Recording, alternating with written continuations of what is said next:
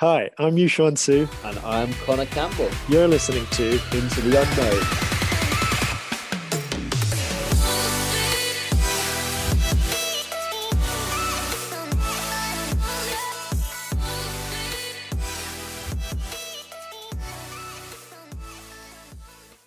Good morning. Welcome to another episode of Into the Unknown. Hello. In today's episode, what did you say? Hello. It's just me and you, Sean, again, which is nice. We have some guests on in a couple of weeks, which is going to be great. And I know you guys are going to love those episodes. But today, what we're going to talk about is two things that, one thing that I haven't really done, which is meditation. But one thing that we've both done and we both kind of try and practice on a regular basis is reflective practice or kind of journaling, kind of tar it with the same brush. So just out of interest,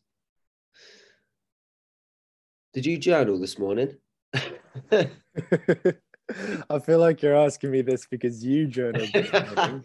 No, I've just finished. No, I tend to do my journaling and meditation and mindfulness stuff sort of in the evenings. Yeah. And I think that's just how I've found that I get the best out of me. And I think it's because in the evenings I'm a little bit more I guess emotional in the sense that I'm more like in tune with my emotional side and what I'm thinking, and I can sort of reflect on the day. The other reason I don't do it in the morning is because I like to sleep. So I don't get up any earlier than I need to. But I know you journaled in the morning, but I think, could you tell us a little bit about, what journaling means to you and what reflective practice and sort of mindfulness means to you? Yeah, I think, the first time that I came across it really was probably back in 2018, 2019. But the first time that I ever used it properly and I'd say effectively and consistently would have been 2020, I think, in the pandemic, when, you had a lot of time and probably less appreciative of certain things. So I found it was a great time to actually prompt, what are the kind of things that I'm grateful for? What have I done today? Like, how can I be better tomorrow? Like, asking myself kind of all those questions on a daily basis really helped me be productive through that pandemic. And really a lot of that stemmed from taking, I got massively into Stoicism at the tail end of 2019, and it grew even more in 2020. I kind of got fed into that through kind of psychotherapy and CBT. So cognitive behavioral therapy is a form of like, I guess, psychotherapy. You're just sort of talking about your problems and trying to find a way through them. The best way to describe it would be, and I said this to you, was sometimes it's difficult for you to kind of navigate through certain situations or challenges, experiences. And my therapist basically said to me that CBT is like giving you a map of the game where you can kind of see and figure out where you need to go. And I thought that was really apt, especially considering that I love my video games. But, the Stoics used to journal. That was their thing. A lot of the stuff that you read in meditations is essentially, Marcus Aurelius wrote that, essentially just his journal entry, his kind of way of thinking and his day-to-day life and some of the things that he would say to himself or say to others to be better. And so that's really where I came across it, was, the Stoics and through CBT. What about you? Nice. No, I didn't realize the Stoics journaled. Yeah, I've never read Aurelius and stuff like that. Yeah. Even like, I'm assuming it's not stuff like, Dear Diary. No, I think journaling is a little bit different. It's weird because although it has the same name, like writing in a journal or a diary versus actually journaling, I feel like although you could probably still get quite a lot from just writing in a diary, like dear diary, today I kissed a boy and it I gave me liked it. butterflies down there. Um, that's a separate issue. No, um, but yeah, I think it's more about like we're going to go into it, kind of reflective practice and how to use that and how that can make you better and maybe just sort of like more in tune with how you feel and how you maybe deal with certain situations better than others. Because ultimately, you know, there are gonna be times where we are challenged, and there's gonna become a time where maybe we didn't handle a situation as well as we should have. But that's okay. Like we're only human, right? So at the end of the day, sometimes, I mean, we are ruled by our emotions, which is, you know, it can be very difficult when someone pisses you off to kind of ignore that and just go, sometimes your first kind of trigger reaction is just like, get back at them or whatever. Yeah. Uh, and so I think sometimes writing that in your journal kind of gets you to understand, like, why did you get upset? Rather than just say, oh, because he annoyed me. Okay, yeah, that's fair enough. That's a valid reason. But why did that annoy you? Because there must be a deeper reason. Is it because maybe he hurt your ego, or because you perhaps have a soft spot about that? It's kind of getting to understand what those triggers are and kind of how to almost not necessarily ignore them, but how to better Accept handle. them. Yeah, precisely. Yeah, for sure. And how Um, to deal with it as well. yeah, yeah, Um, definitely. I think that just being, I guess for me, it's a way of improving my awareness of myself and my thoughts and my yeah, feelings, and then in turn my actions. And like you say, like when something happens or someone says something to me and I get certain feelings about it, it's a good way of, okay, breaking that down and understanding why I feel certain ways about some things, why I get, certain emotions get triggered. And I think that's the sort of steps that I am taking to accepting those things and learning to manage it. And so in terms of journaling, I came across it actually through my sports psychologist. This was sort of, must have been 2017, 2018 when we first started working together. And he's very much about, and psychology in general is very much about reflection and about reflecting on previous experiences and also reflecting on how something made you feel, or an effect that an event had on you and that sort of thing. So I would come to the sessions and I'd really like struggle to sort of look back at, say, a competition or training, or myself, like previous events in my life. I'd struggle to kind of look back at them and put into words like how I felt about it and the effect that it had on me and my emotions at the time and things like that. And so he talked about, talking to myself and having and putting time aside to just sit down or lie down or whatever, be comfortable and talk to myself about what happened, talk to my mind about how I feel and the effect that an experience has had on me and that sort of thing. But I found that, I guess, extremely difficult. It wasn't something that came naturally to me. I just thought it was a bit weird, like yeah, talking to yeah. myself, and I couldn't find that inner voice, or like separating myself from the inner voice, if that makes sense. So there wasn't really a dialogue. So when I told him that, he was like, okay, well, write it down.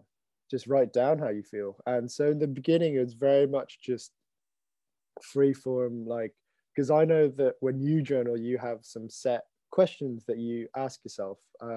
Whereas, especially when I started, it was just blank sheet of paper, just fucking write down anything that comes to my mind. And so the first time I did it, it was like 2 lines. I didn't know what to do. But it was really interesting. I found the more that I did it and the more that I got into a routine of journaling and just sitting down and in general, just calming down, looking inwards, Yeah.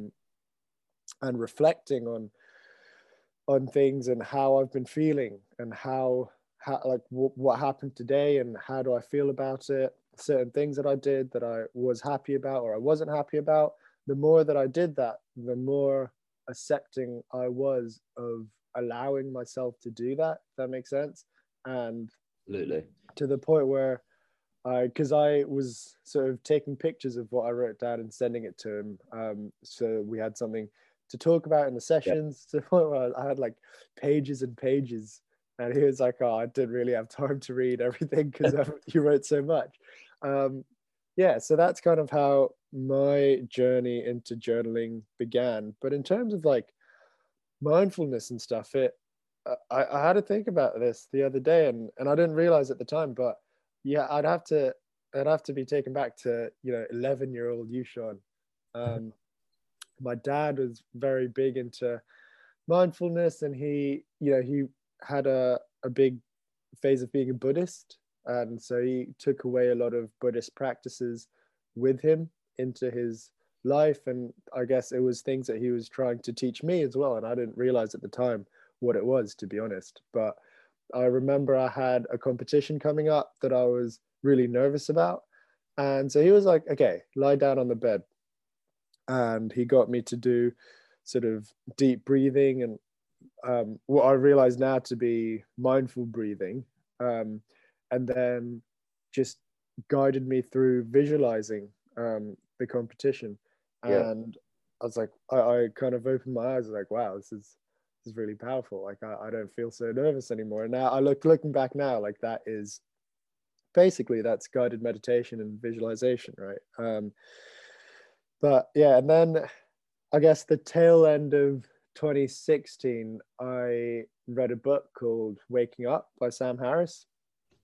And it was basically about meditation and mindfulness, but in a like abstracting that and removing that, I guess, from the religious context, into a method that everyone in the world, everyone, in a secular world can use. And I found it, I took away a lot of things from that book of realizing that there is that inner self that talks to you.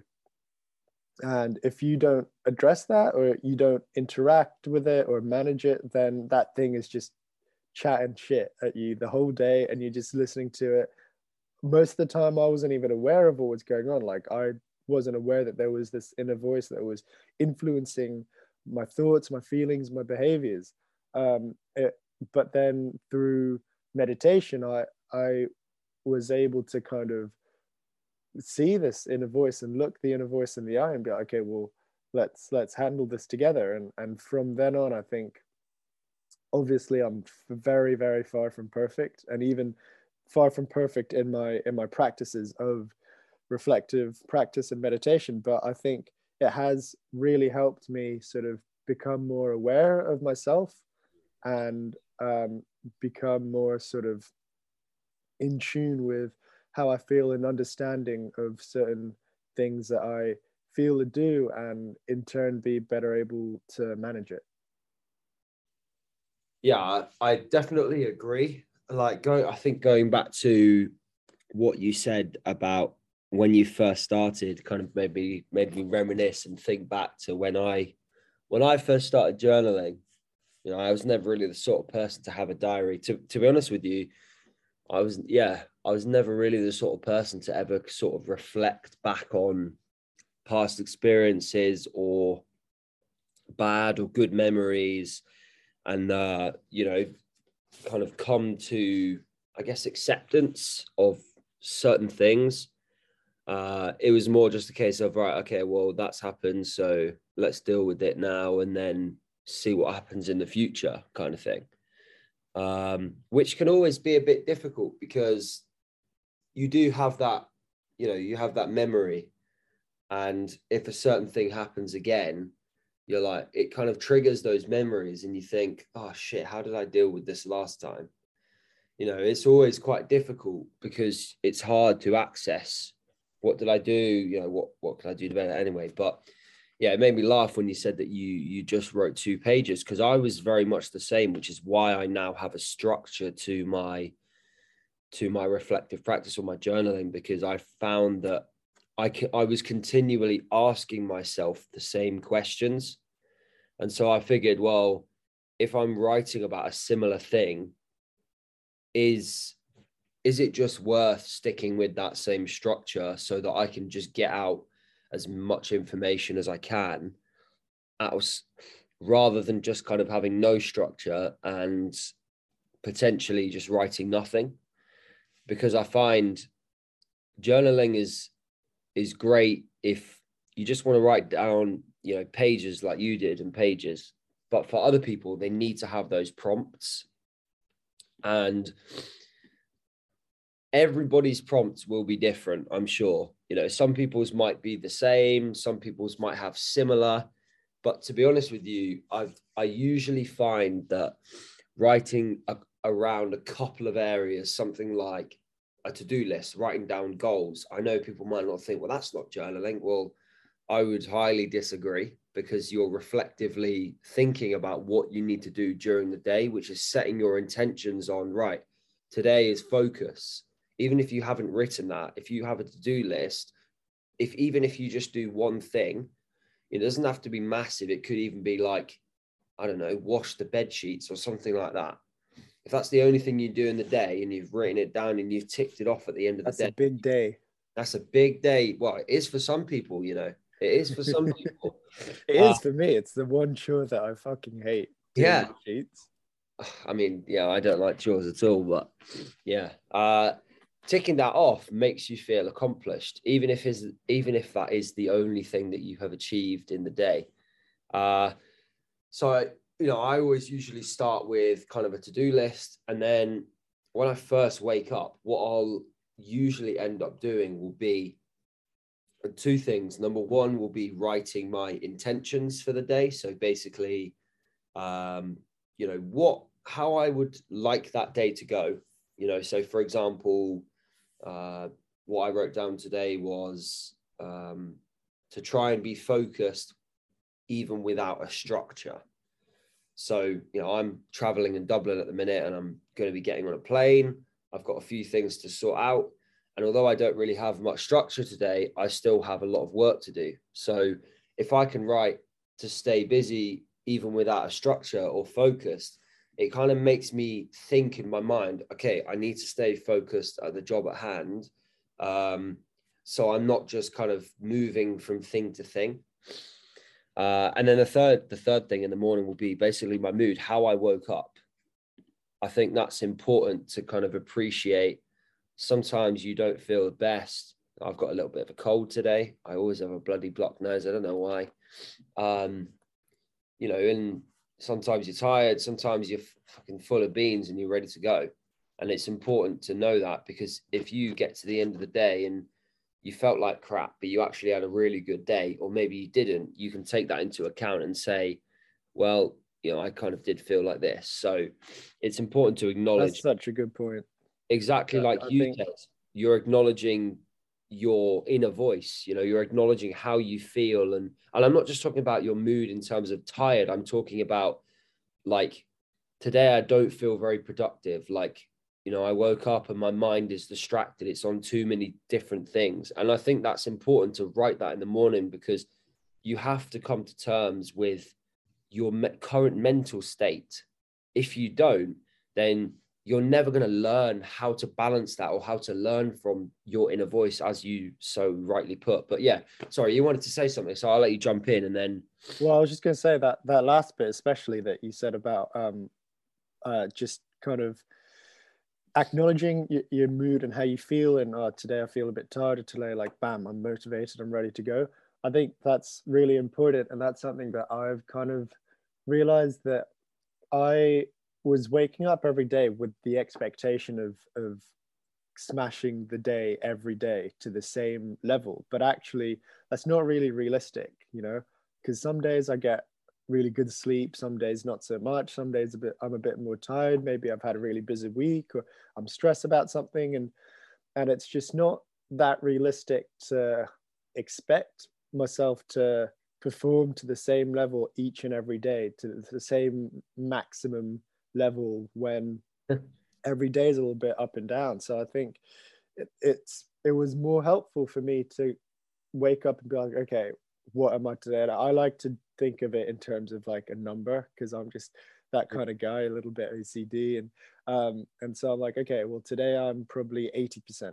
I feel 80% good, and so then it then becomes my intention to make today 100% of that 80%, if that makes sense. Yeah, that's good. I like that.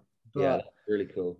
so in terms, I'm interested, because you know there are a lot of people, myself included and you included, that until a couple of years ago we've not been reflective people and mindful people, and I'm interested to hear your experiences in, you know, how that has affected your life and how it's affected your sort of mental well-being. Has it, what benefits have you seen? And yeah. Question. I think if you'd have asked me a couple of years ago, I probably would have given a slightly different answer given my current mental state. I think if you knew me, like, you know, obviously you do, I think most people would probably describe me as pretty positive person, always kind of looking forward to the future, generally mentally quite strong, you know, resilient. If, you know, you can even attribute resilience to being mentally strong. I'm sure there's a lot of other factors that go into that, but yeah, generally I've never really struggled with ever feeling sort of anxious, or, you know, there's times where I've been sad, but that's definitely not attributed to you know, depression. But for me, in 2020 was probably my hardest year to date, going into 2021, just because a lot of things happened, mostly the pandemic. You know, but when you kind of sit back and there's that one point where everything seems to overwhelm you, and it's almost like, best way to describe it would be like a breaking point for you. You know, it's the same thing as like if you keep everything bottled up, and eventually you're going to have to let some of that steam out, because otherwise it's just going to explode, and, you know, you don't know what could happen. Hopefully nothing too bad, but who knows? I guess it affects people in different ways. But, you know, in 2020, it was the first time really that I'd ever actually acknowledged how I felt in terms of, you know, there were times where I was anxious going into work, and I felt so stressed on the bus to work that I was just like, I don't want to do this job anymore. Yeah. And like, for people that know how much I love coaching, you know, it is basically my life. It was a weird place to be, and I don't think I really acknowledged how I could help myself and how that came about. And that is, you know, one of the reasons why I kind of got into journaling in the first place as well, is because I needed to figure out, this is obviously what the therapist kind of suggested, but what I needed to figure out, okay, why am I feeling like this? You know, it's okay that you're feeling like that, to acknowledge, okay, I feel like this, why am I feeling like that? But then also kind of going back through the years and thinking, like, when did this start and how have I made it get to this point? Like, how is it worse than it was? Because it doesn't just happen. You don't just, oh fuck, I'm depressed or I'm anxious. It doesn't just happen. There is always a signature, there's always a trail.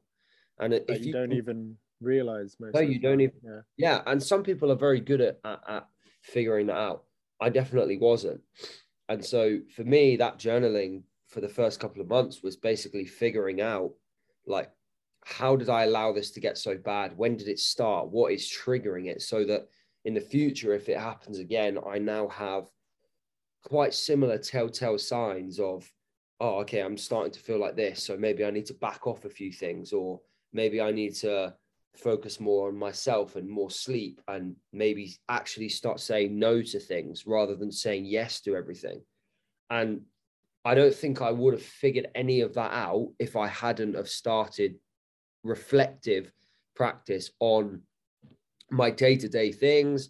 Even reflecting on what you've written in your journal has been massive, that I've tried to do this year. So I actually have two separate ones. I have a day-to-day one, and at the end of the week I read through my week and then I review my week, and it's been so much more helpful. Meta, bro.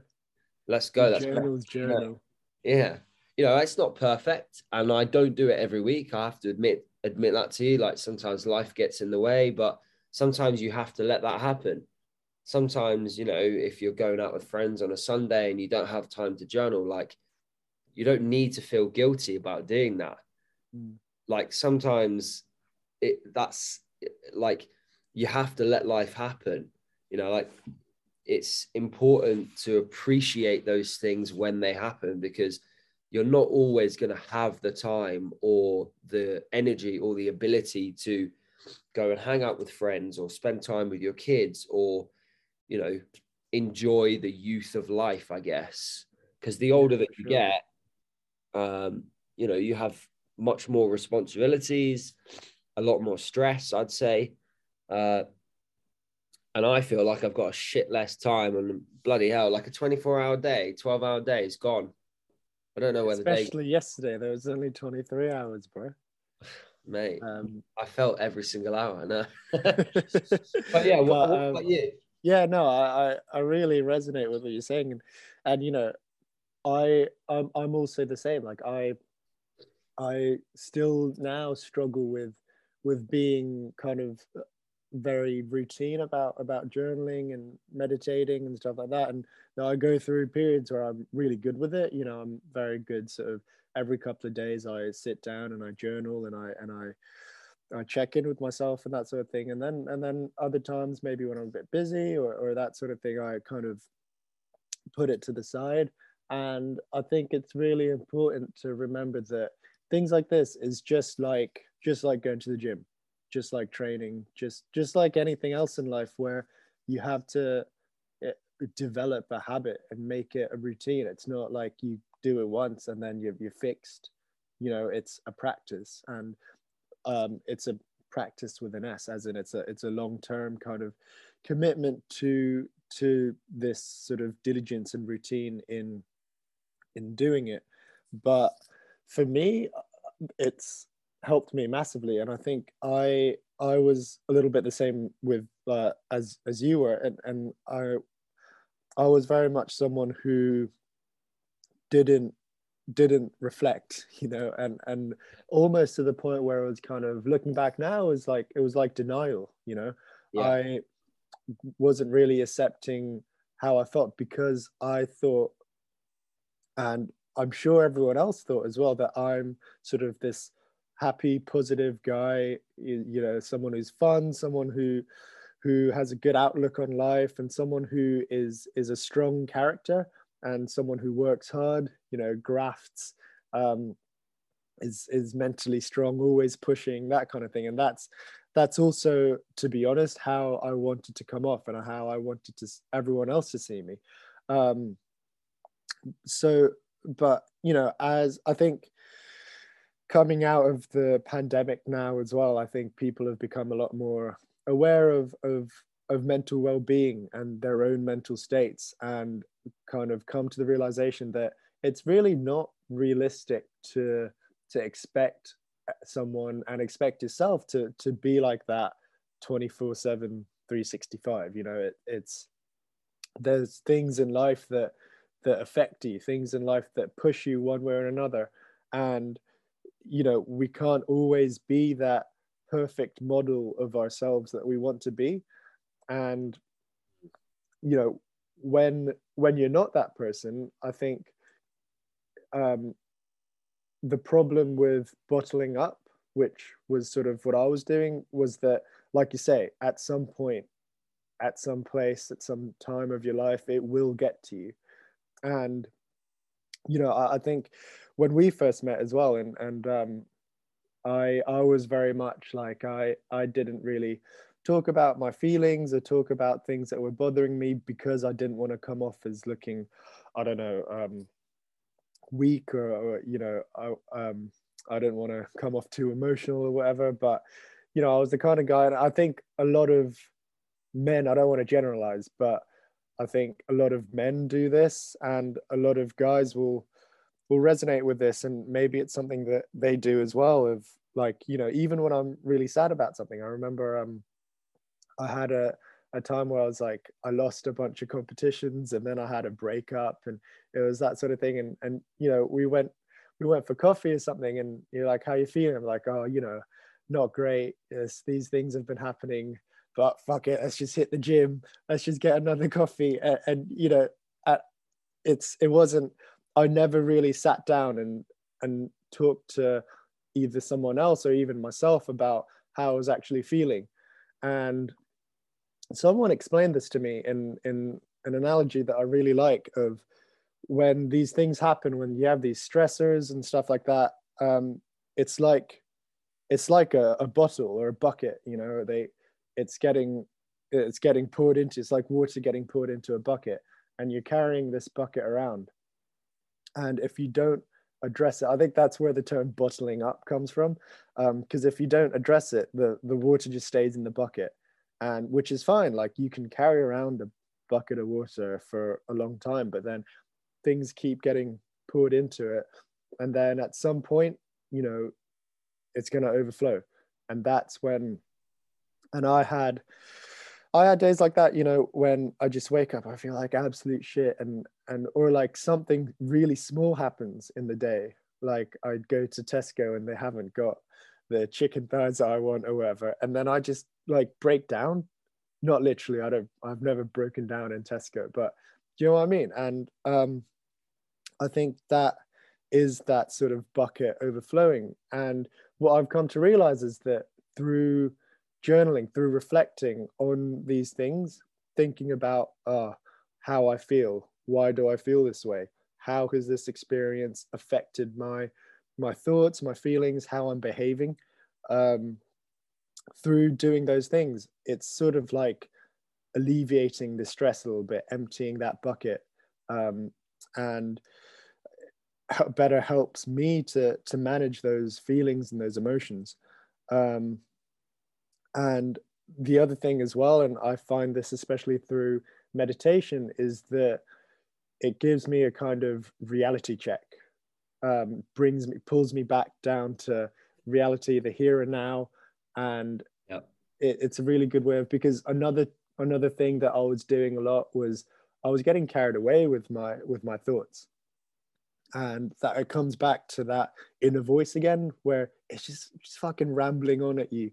You're like, oh, you need to do this, you need to do that, this is happening. And something small could happen, like I don't know, I'm at a competition, and someone going cross country before me falls off, and then the inner voice is like, oh, you're going to fall off there.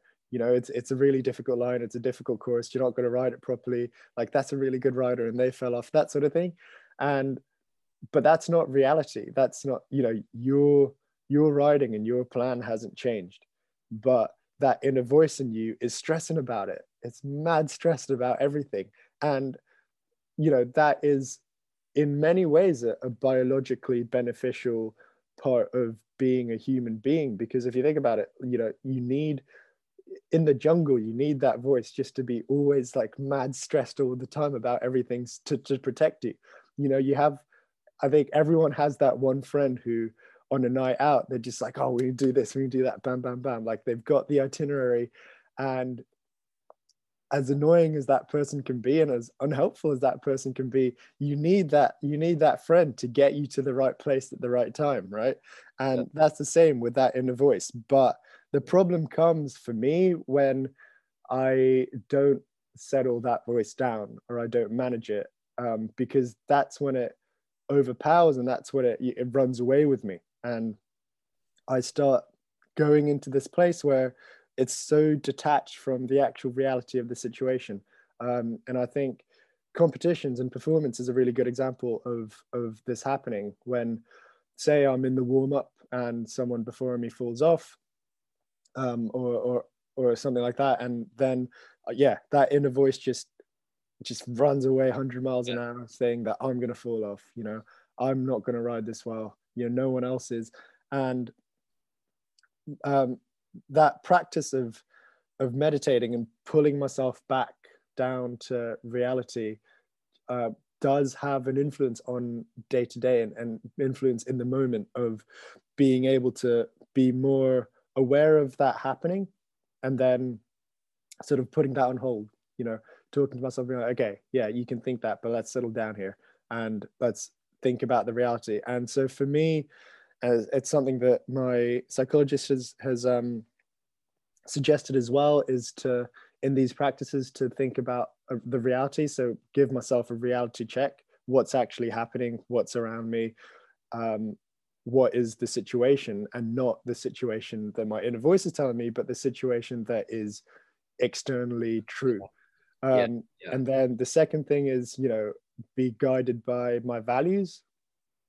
So regardless of what is happening, what are the things that I can control is my actions, and my actions have to be guided by my values. So for example, for me, it's things like putting 100% into what I'm doing, doing the things that make me happy, and being kind and caring to the people around me.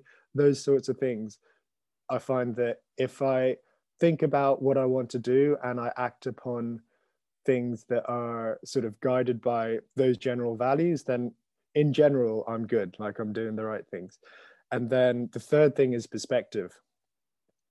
So like, okay, if I do fall off at this difficult line on the cross country, what's actually gonna happen? I might okay, there is an element of danger in it, but more times than not, you're fine afterwards, and it's one competition out of however many this year, which is a season of however many seasons you're going to have. And if I end up ending my career, then actually there are other things I can do as well, that sort of thing, which I find really powerful. And through the practice of meditation, which for me is just, I start off with just mindful breathing, and I quite often, and definitely when I first started doing it, that was hard enough for me as it was, just focusing on my breathing and nothing else. But once I kind of have become more sort of, I've become better at that practice, I've found that I've been able to apply it to different times in my life. So now kind of when I start feeling the nerves and nervous energy in the warm-up, for example, then I do like a 10-second meditation of those 10 seconds, just stopping, checking in with myself, pulling myself back to reality. And that's sort of a refocus, or a shift in my focus back to, okay, what are we doing here? What's my plan? Like, what's the, what are we going to do? And so that's sort of been, I guess, the most helpful part of my meditation and my sort of reflective practice. Yeah, it's amazing that you bring that up as well, because so there's generally like 3 types of reflective models. I did some research into this based on, being a coach for me is not necessarily just about trying to provide fitness, strength, performance to clients, athletes, just people in general, but it's also about learning from each experience. And this, I've only really started doing this a couple of years, where I'm reflecting back on maybe specific sessions that made a difference, or even like successful training blocks with athletes that have made PBs, or they've, like Elsa, qualified for the Olympics, where I'm like, okay, first of all, how the hell did I do that? And second of all, let's do it again. And so, every experience is a learning opportunity. And you just mentioned that you're talking about, okay, what is the goal? Like, what am I doing? That sort of thing. And actually, one of the reflective models is called what? So it's basically, there's 3 stages. You've got what, so it's descriptive, then so what, which is basically like the meaning to the action, and then now what, which is like a plan of action. And so when you mentioned that, I was like, oh, that's actually a model of reflective practice. I generally usually tend to go towards like the Gibbs reflective model, which is basically, I'd say it's more about prompts. So essentially, if you imagine like a circular diagram, I can't remember what that's called, but I'm just going to call it a circular diagram. It's just a circle, bro. Yeah, circle, isn't it? The first thing that you have to talk about is the event. So what happened, description of something. So let's say, for example, it was falling off a horse. I fell off my horse. The next thing you have to figure out is feelings. So how do you feel? What were you thinking about when you fell off the horse? What were you thinking about after you fell off the horse? At first glance, you were probably thinking, fuck, I've fallen off my horse. But actually, there's a lot more things that go on after you reflect on, either pre and post event of what you actually did. Then it kind of moves on to like the evaluation. So what was good about, I don't know what was good about the horse. I guess you'd say don't fall off the horse again. What was bad about the experience? Then you have like the analysis part. So essentially analyzing what can you take from that experience and use in the future. Then there's 2 more stages. I promise I'm almost done. Then the next stage is like the conclusion. So what else could you have done pre and post experience, whatever that happened, and how can you improve on that? What has it kind of taught you?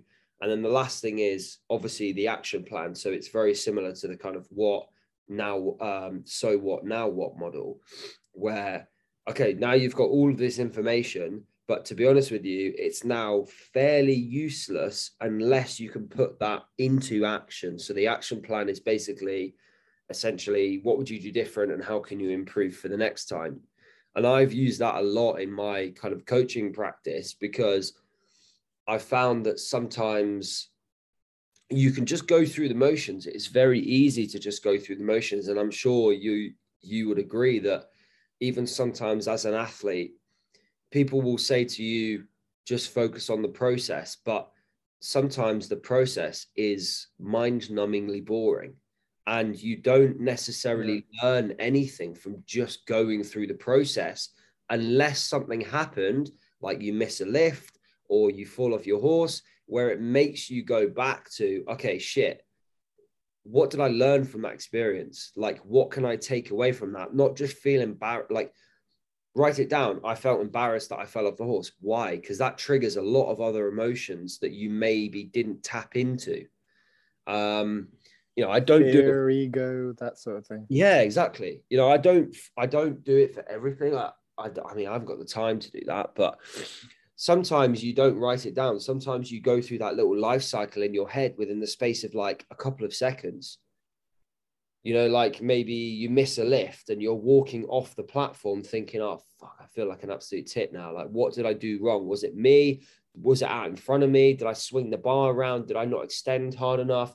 Okay, if I didn't extend hard enough, then how do I need to get back to that? Now your coach is talking at you saying, you need to extend hard. You've got to tuck this bar in after extending. I know people are like, what the hell does that even mean? But if you're a weightlifter, you kind of get it.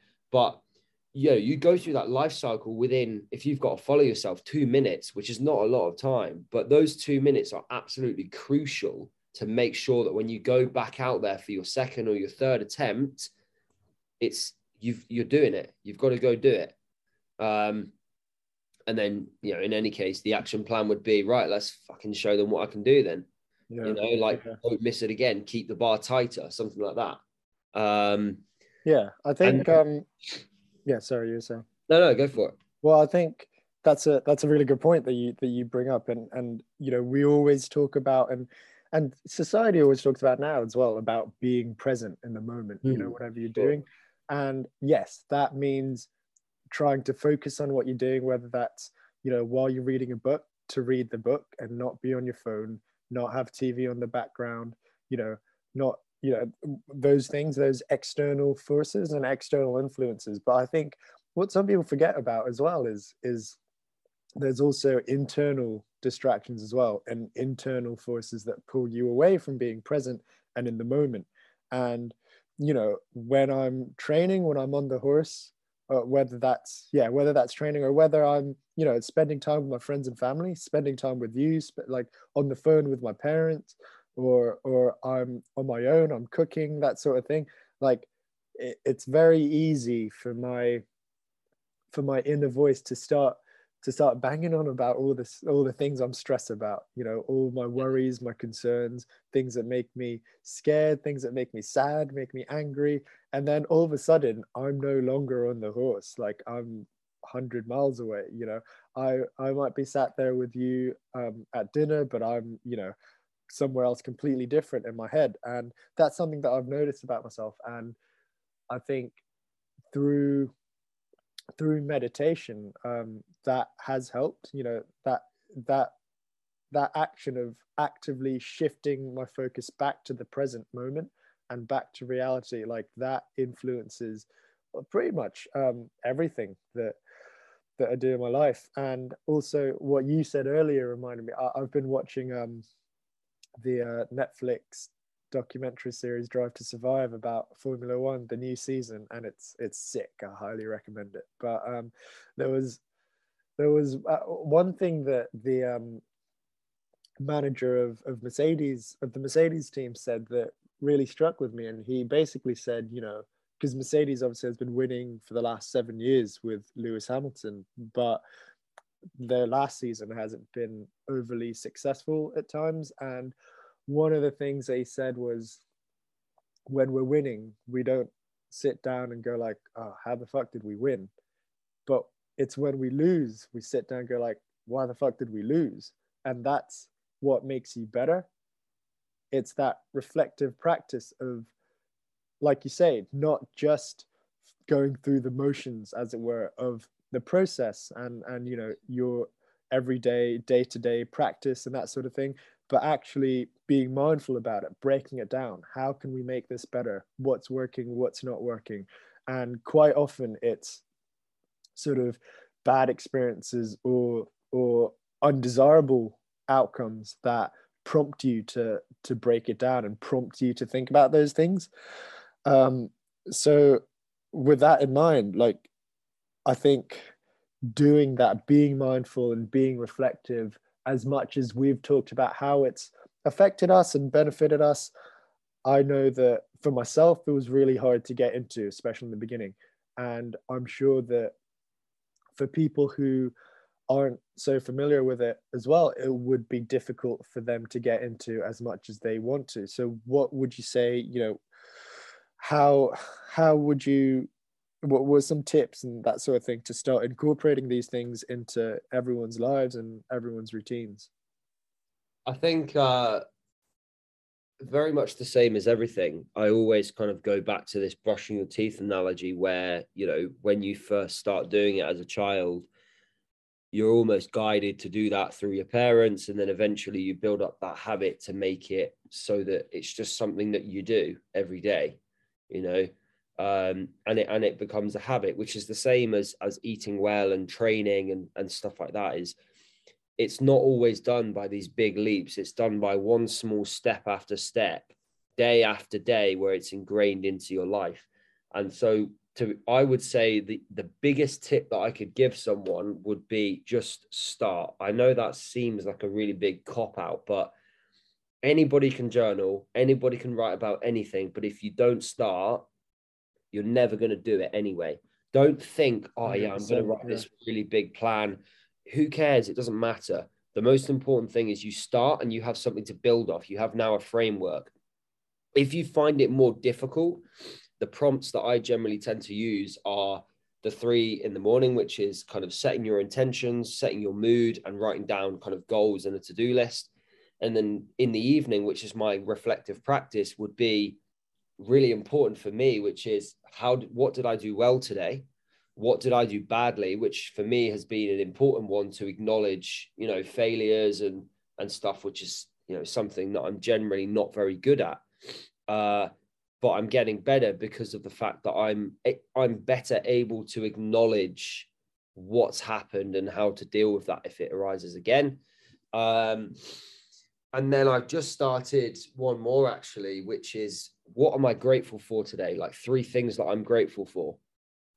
And I know that sounds super cheesy, but I don't know. I find that like you just mentioned, that sometimes you can just kind of go through the motions and you are never really in the moment. You're never really actually present. Yeah, I think that's really important thing to develop and to learn, is the best things in life are never what you look forward to or what happened. It's what is happening right now and what this experience feels like. Yeah, man. Gratitude is so easy to miss, I feel. And, you know, and I've noticed this as well in the weekly check-ins that you have me do and you have all your clients do. But one of the questions is, what was the best part of the week? And in the description, you're right, it can be anything. It can be anything small, as in seeing a friend or stuff like that. And that just kind of makes you look back at all the things that have happened that maybe you've missed at the time, but then now reflecting, like, oh, actually, yeah, that made me feel really good. That made me feel happy. And yeah, I think that sort of gratitude practice is really important. And then the last one that I've just started doing for me, which is kind of looking forward to the future and, you know, stuff like that. The last question that I asked myself is, what remains undone? And at first I was a little bit unsure about what I was actually trying to ask myself. You know, am I asking myself, did I not do the things that I told myself to do today? Yes, that's part of it. But also, what remains undone could leave such an open book to, what am I actually trying to do? What is my purpose? What am I working towards today, tomorrow, next week, next year, so on and so forth? For me, what remains undone is business stuff. You know, there's things that I want to do in life, and there's places that I want to go. You know, there's things that I want to achieve myself. And so it's about the bigger picture of thinking and writing down those things so that you appreciate the process of getting to those things. You don't just kind of go through the motions and then eventually end up at that point. You now have weeks upon weeks of you saying that you were going to do this one thing, and now you've achieved it. So for me, that has been the biggest thing, of building that gratitude, so that when it happens, I know how damn long it took to get to that point. You now have much more appreciation for that experience.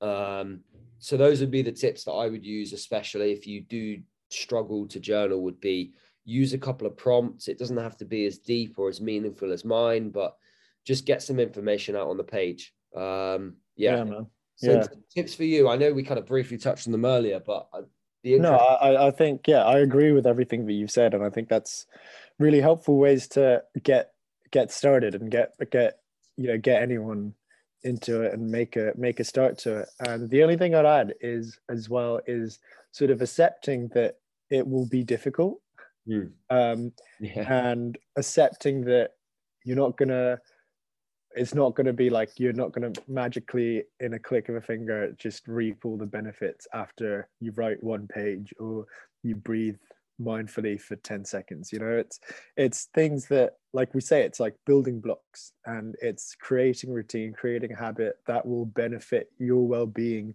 over time.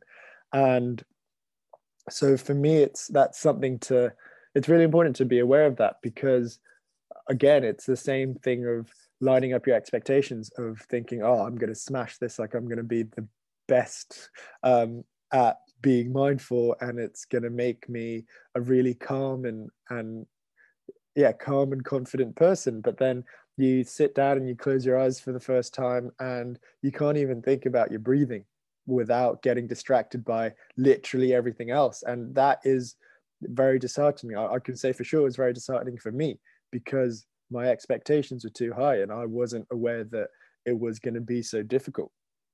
So I think that's something, and with meditation, like, well, I do recommend getting the book Waking Up by Sam Harris, it was a big help for me. And there's also some sort of practical, useful tips of getting into meditation as well. And I think to start off with, guided meditations are really helpful and really useful. And, you know, there are apps like Calm and that sort of thing that you can get, but there's also free stuff on YouTube that I'm sure are really helpful. And just to get you into the practice of you know, checking in and looking inwards and breathing and not getting distracted and things like that. And it's like you know, when you first start out at the gym, you might get a PT like to just sort of take you through everything and show you the ropes a little bit before you become a little bit more self-sufficient and you're able to have less and less guidance, sort of thing. Same thing with meditation. And then with journaling, that as well, you know, it can be difficult to write down how you feel. And, you know, I find especially at times that because I'd become so used to just bottling up and just pushing it to the side and keep going on, when I started actually tackling those issues and those thoughts and feelings that I was getting with myself and the reality of what I was thinking, that was very difficult for me, because that was sort of peeling back all the, you know, all the stuff that I was using to mask those things, mask those feelings. And that can be quite a like I'd say a raw feeling, and you feel quite vulnerable. But the beauty of it is that you're doing it with yourself. So, you know, making sure that you are your own safe space, if that makes sense. Like there's no judgment, there's no sort of negative or positive connotations to anything. It's just what it is. Because we all have feelings, we all have emotions, so we all have the right to, you know, feel the feels. And you'd be surprised at how hard it is to be open with yourself and kind of accept yourself. 100%. But that's the first step is if you can be vulnerable with yourself, you can allow yourself to be vulnerable with others, because you're much more courageous. You know, you're like, actually, it's not that bad. If I can do it with myself, I can do it with others. And I think and you know, with the sort of guiding questions that you gave, like I also do a similar thing, and I mentioned it earlier with sort of the reality. So reality check, pull yourself back down to reality. What's the situation? What's going on externally? And then what your values are. So the kind of person that you want to be. And that in itself, by the way, can take quite a while to find out. So just bear that in mind. And then perspective. So what's the bigger picture here? You know, if things don't go to plan, where does that leave us? You know, how, and something that someone said to me actually, which helps with perspective, is the 7 rule. So how is this going to affect you? How is this going to make you feel in 7 minutes? And then how is it going to make you feel in 7 hours, 7 days, 7 months, 7 years? And that for me is perspective. You know, the more you zoom out, the more you realize how small and insignificant things are. And so that would be my top tips. Love it, dude. Right, well, we'll leave it there, because that was fantastic. So guys, we hope that we kind of provided some good information based on our own experiences with journaling, reflective practice, with kind of mindfulness, meditation. And we really hope that we kind of provided you with some helpful tips and resources that you can now take away and use in your everyday life. If you do want any more information, or you want to ask us some questions, please hit us up on both our Instagrams. I will plug the link down below. And, you know, feel free to reach out, even if obviously you have our WhatsApps, whatever. But yeah, we appreciate you guys tuning in. We'll catch you on the next episode. Bye. So, Yushwan, do you want to plug where people can find you?